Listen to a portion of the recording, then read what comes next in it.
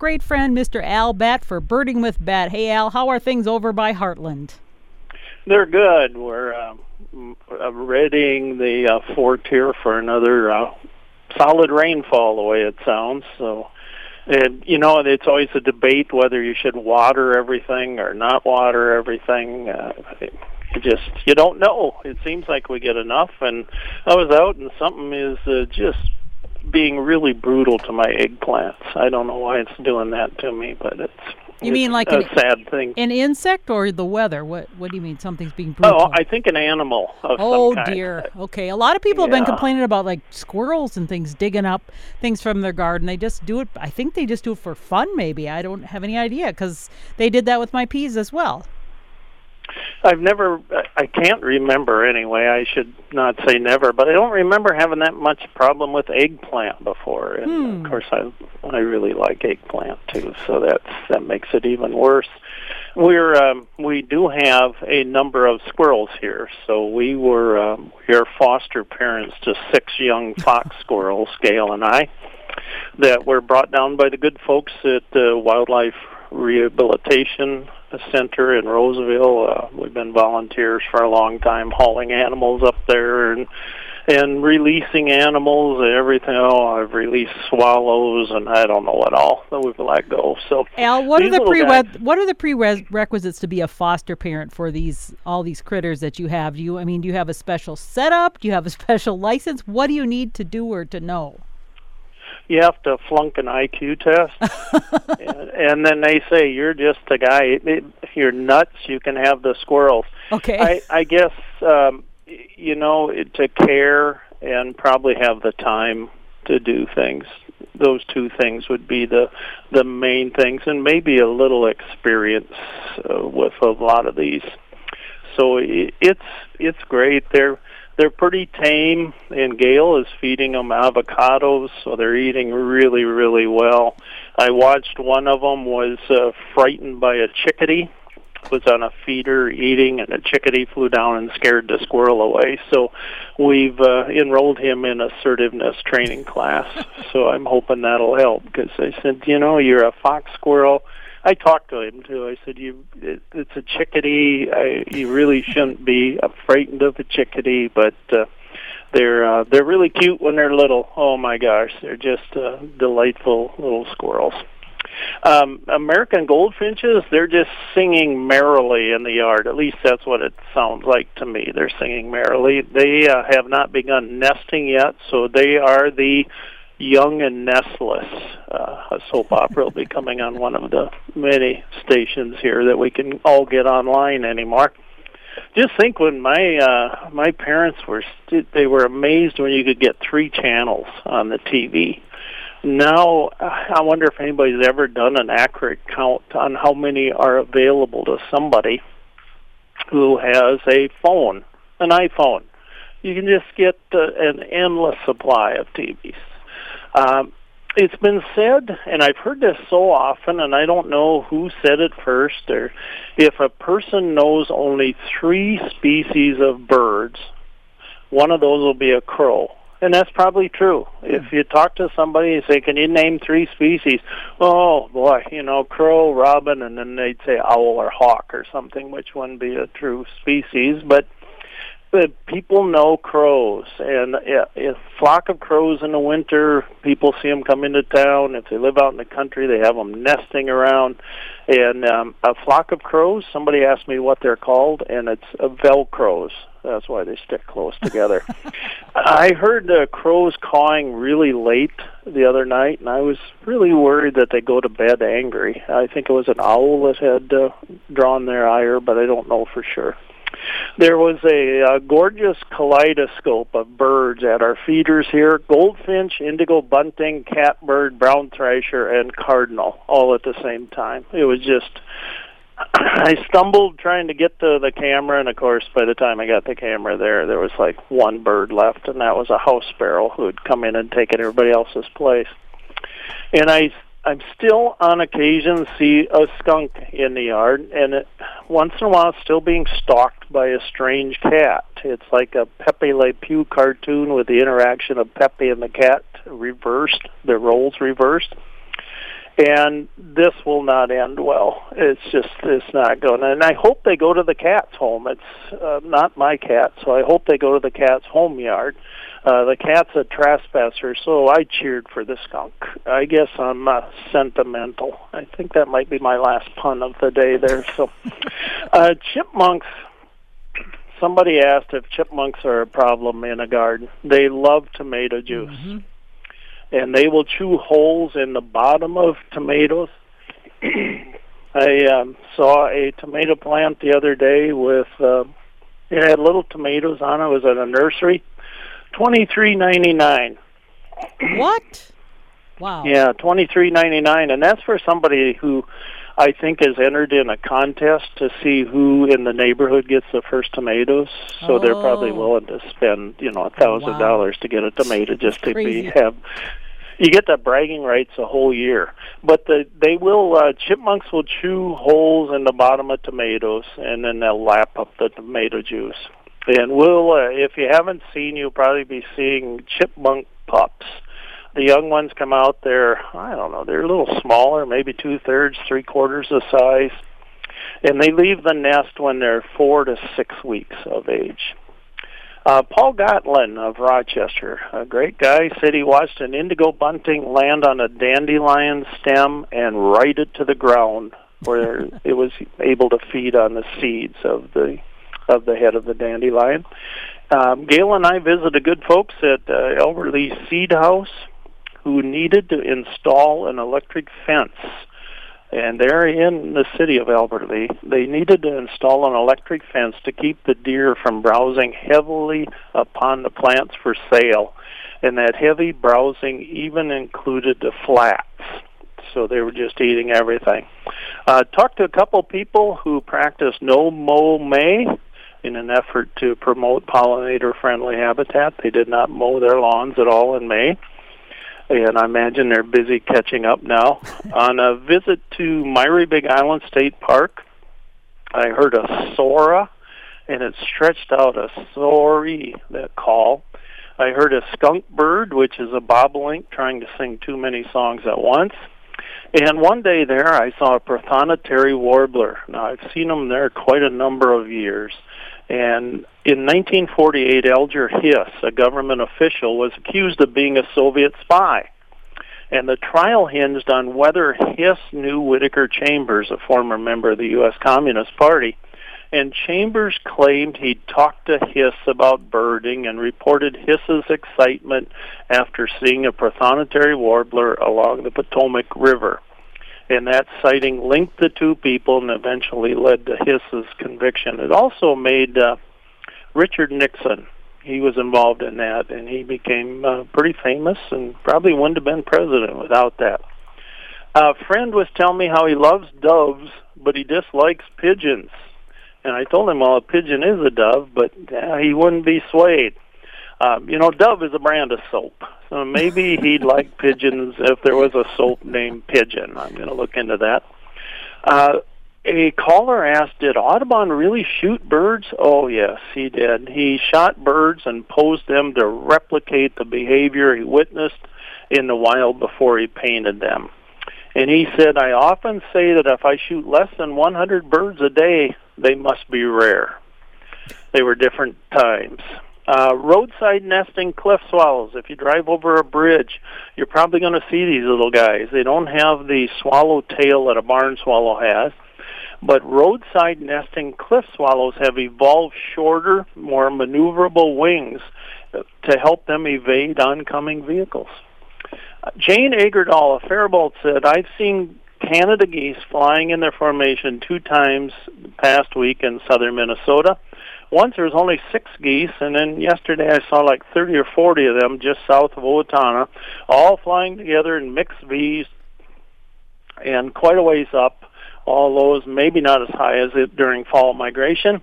I didn't think we see this behavior this time of year. Any ideas? Canada geese, too young to breed, Jane, along with those that maybe have lost nests in the breeding season, undertake a molt migration. in late May and early June. So they fly to northern and subarctic areas where they molt their flight feathers and spend the summer, and then they migrate back through here again in September or October. Deb Fellows spotted a pair of black-neck stilts at the Armstrong Wetland Restoration Site in Steele County. Rick Mammal of Albert Lee said, I'm going to present a few slices of banana on a shallow copper dish for butterflies to enjoy, hoping we enjoy a tremendous gathering of them, minus only critters that consume them. Millie Westland of Hayward saw a trumpeter swan with 5 cygnets. Cindy Drill of North Mankato said, as I walked to the front of the house, thinking only about unwinding the hose and what I was about to do, there was a sudden flurry of feather sounds coming from my right, but no vocalization. We were talking about the width of a single driveway from me at the front of my neighbor's house. As I turned quickly to find the source of activity, a fairly large bird was launching away from me somewhat above ground level. It flew, not upwards, staying just above car tops, but below the tree line, across the street and down the block and out of sight. In a few seconds, I had to observe the bird, rear-end view exclusively. I noticed an overall gray color, but with a distinct white patch above the tail. The flight was a bit different as well, a slower-paced flap soar pattern. My thoughts were that it was too large for a pigeon. It reminded me of a hawk, yet I noticed some similarity to a gull in flight. I've seen plenty of nighthawks, and this bird was larger without the mottled coloring. Digging into my various books and online sources, it keeps coming back that I may have seen an adult male northern harrier. I can't find another bird that has enough similar points to match up. Thoughts? Boy, you described a northern harrier perfectly, a male northern harrier. They're gray with that white rear. They are most at home in marshy, wet meadows. The only thing that seems odd is where it was seen, Cindy. It sounds more like the area where a Cooper's hawk would be. They can have some white undertail coverts if they're flared out that might give an impression of a white rump. But you have described a northern harrier, and what it was doing there, who knows? But cool bird to see. Sharon Goebel has a white-winged dove coming to her feeders in Faribault. Rick Mammal said, Rick went out to Edgewater Park in Albert Lee a few days ago to inspect the 2 Purple Martin apartment units out there that the Albert Lee Audubon Society has managed to get installed, thanks to the kind assistance of our park staff members. I found a total of 26 eggs so far, and reckon we have about 30 pairs of mating Purple Martins since all the cavities had nests completed or in progress. I have done a happy dance. At this rate, we will hopefully have a total of about 90 babies survive to fledge and begin their epic trek to Brazil to return in early May of next year for a repeat performance and maintain this annual cycle recycling that has gone on for heaps of millennia. They will never cease to delight me. Dean Musing said, I know that we are best to leave nature alone and let it right itself most of the time. What about the added stress on other bird species from the cowbird? Do you know of any studies done on intervening on behalf of other songbirds? My guess is it's probably illegal to interfere with nesting birds. Cowbirds are protected. So the ones that are legal to mess with are starlings, house sparrows, and rock pigeons. Brown-headed cowbirds are brood parasites, and they usually lay an egg each day for 6 days in different nests. They pause for a few days, and then they repeat the process, and they may lay as many as 41 eggs per season. Although known as a scarce bird to begin with, the Kirtland's warbler, Dean, is the one that comes first to mind. And there's been all kinds of studies done on that. They began to decline seriously in the 1960s. They had 502 singing males in 1961. 10 years later, 1971, they had dropped way down to 201, from 502 to 201. And then through most of the 70s and 80s, the annual counts hovered around 200 males. Twice they dropped as low as 167. Since 1990, the numbers have gradually increased. The tally of singing males topped 1,000 for the first time in 2001. It was 1,700 by 2007, and it hit 2,000 singing males in 2012. Those are still low numbers, but how'd they get there? Conservationists helped the bird by providing more habitat. They had controlled burning, creating stands of young jack pines needed by the warbler, and they controlled a number of parasitic cowbirds in the nesting area. I have worked out in that area, and I've seen these huge traps that they have that they catch cowbirds in.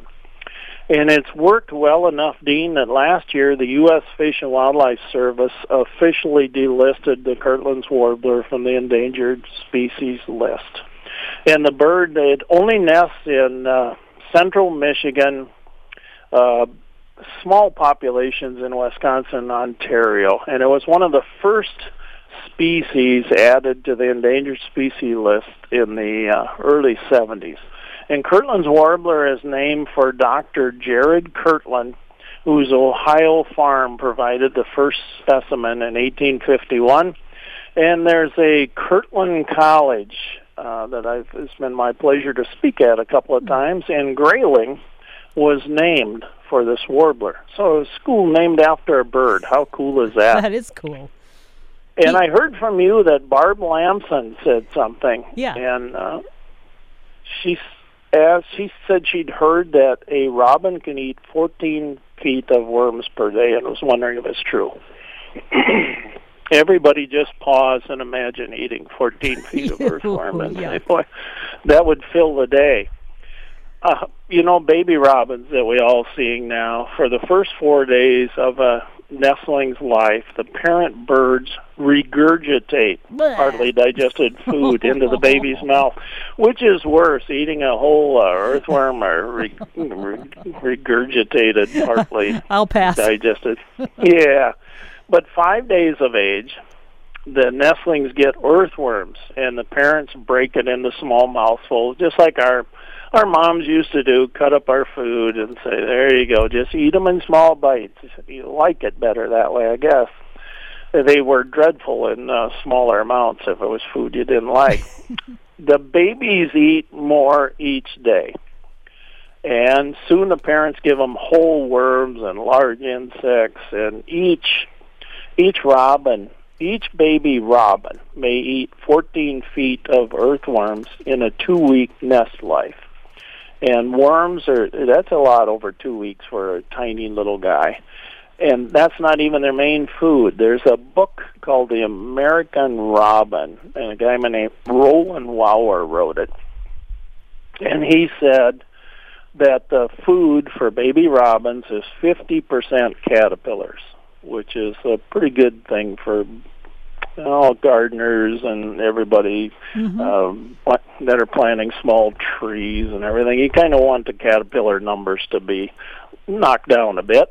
29% is earthworms, 7% ants, 5% flies, 9% beetles, centipedes, millipedes, butterflies, moths.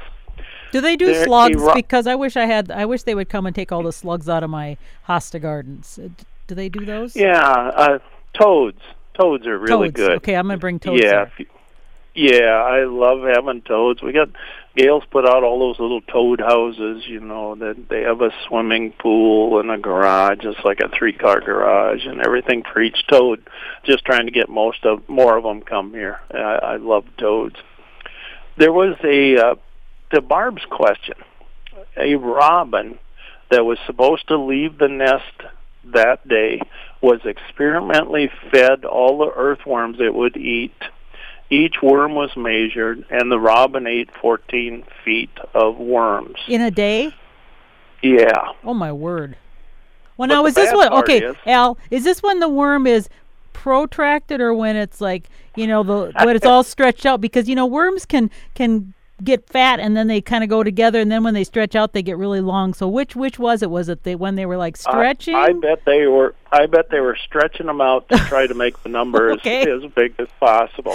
And when we say a robin eats 14 feet of worms, that might be the equivalent. I'm thinking that might include caterpillars and everything in that. Okay. Because I could not, I have read that so many places that they eat 14 feet of worms a day. I have said it. I know. I looked through, I don't know how many books trying to find where that study came from, and Barb, I can't find it. So I always hate saying something that doesn't have a little bit of scientific backup, but I know I read it somewhere, and apparently a lot of other people have read it somewhere because I hear it all the time. Well, is that how urban legends get started, though? Maybe it's an urban legend. I think that's what she was kind of wondering, if it's true or not. So we were turning to you for the scientific proof, Al. Yeah. And the part where they'll eat 14 feet of earthworms in a 2-week nest life, that's true. That's been seen by a lot of people or, around that area. So, but, eating 14 feet in 2 weeks and eating 14 feet in 1 day, it's quite a difference. Well, yeah, I mean, unless you're where you're just a glutton, I guess. It sounds like. Yeah, it would not surprise me that it's true. Wow. I'll go out that far, but typically I bet they don't, because they're eating other things. Right. So it's not just worms, but they could maybe, and like you said, it could be. Are they the ones that are all drawn out, like as long as they can? Versus, I'm sure they are. Oh yeah. Okay. Hey, I have a question about geese. We have the lake house. And the geese like to come on the shore, and I don't like them because, they poop a lot. So I've been putting in some pollinator gardens because they don't like to cross, apparently, barriers of plants and things. But the neighbors have, just a clear nothing. Well, one put up a little fence. One put up wires. I don't know if it's electric or not. But the other ones, they come up. And the other night I was planting on the shoreline, my special shoreline gardens, and I was turned around. I thought, I had my camera. I was going to take a picture showing the work I had done. And all of a sudden, there were probably about 75 to 100 geese on the neighbor's shoreline next to me. I have no idea how they snuck up on me, but they were wildly pecking in the grass and eating. I don't know what they were eating, but man, they just, like I said, all of a sudden, there they were, and they were within 20 feet of me. And I thought, what in the world is so delicious in that shoreline? It's primarily, there was some sand. They've got sand on theirs, and then they've got turf grass. So what is it that they are gobbling up and just like crazy? And how do they sneak up on me like that? Yeah, it's funny. Geese can be that quiet. Yeah.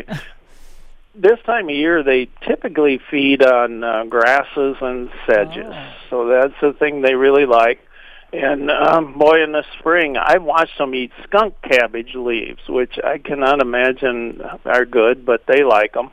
And during fall and winter, then they eat berries and seeds and corn out in the fields, and they really like blueberries. So they're eating the grass and not bugs? I was hoping they were eating grubs or bugs or something.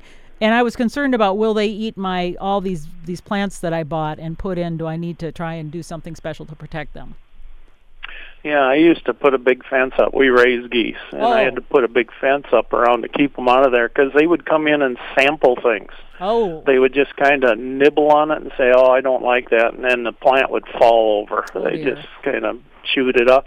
But I would throw them grass. There was always quackgrass was the biggest problem I had in my garden. So I was always throwing quackgrass out to them, and they would come down there and they would say nice things about me. You can tell when geese say those low murmuring. They're just so happy that you're their friend, and they would eat that quackgrass. I guess just happy that somebody pulled it for them and threw it over the fence to them. And they would follow me around the garden and sit down and wait for me to throw them something. It was a permanent mulch garden, and the only thing that seemed to get through the mulch was the quackgrass on occasion, so they like that. But I've never had them much of a problem eating. I know they will go out and probably eat corn and grass because that's a grass. They like grass, but I never had much problem with them in the garden eating anything. It's just that they would chew on stuff sometimes, just kind of see if it was worth eating, and they go, ew, that's not good. And the poor old plant never recovered from that battle. So I have seen in farmers' fields near where the water pools, because geese go there, I have seen them put out those, I think they're plastic or metal or something, silhouettes of they look like coyotes, I think, or dogs or something, and then they are on a pole so they wiggle in the wind, like a spring or something. Do those work to deter geese from coming and landing in certain areas? I was wondering if I put out some of those cutouts, because I see they're on sale, they sell them, or is it the kind of thing like with deer, once they get used to them, they don't work anymore? Yeah, there's I've worked a lot over at Southwest Minnesota State in Marshall, and there are those statues all over the area there, and I bet I've had a dozen people show me photos on their phone of those statues completely surrounded by Canada geese. Oh. So, they're pretty smart. The statues are really cool. They just look odd out there. I don't know if they're coyotes or wolves or what they're supposed to be, but out there in the middle of nowhere, here's this statue. And I'm sure a lot of people have asked the residents over there, well, what's up with those things? What is it? Is the name of the local, are they the Marshall Fighting Coyotes or something? They're the Marshall Tigers. So maybe they could try a tiger out there. Maybe that would work. Well, the neighbor put up this little wire, and I don't know if it's electrified because I don't want to touch it, but will just a wire deter them? Like it's probably about a foot off the ground. They have it, all around the perimeter, because they've got this pristine grass that, it's perfect, and I've got the, more of the salad-looking grass, so it's like whatever. But will that help? Is just a plain wire, or should it be electrified? The wires will help. A lot of people will hang flags on them that whip around in the wind a little bit. So I've had a lot of people tell me that those things certainly do help.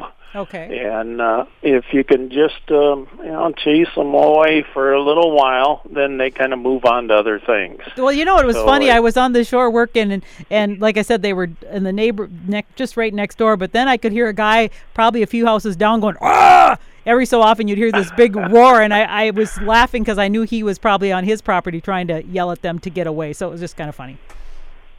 Yeah, they probably they're like me yelling at the neighbor's cat that's over here, and I'm forever yelling, "Get out of here!" And of course, it just goes far enough away from me that I can't see it anymore, and then comes right back.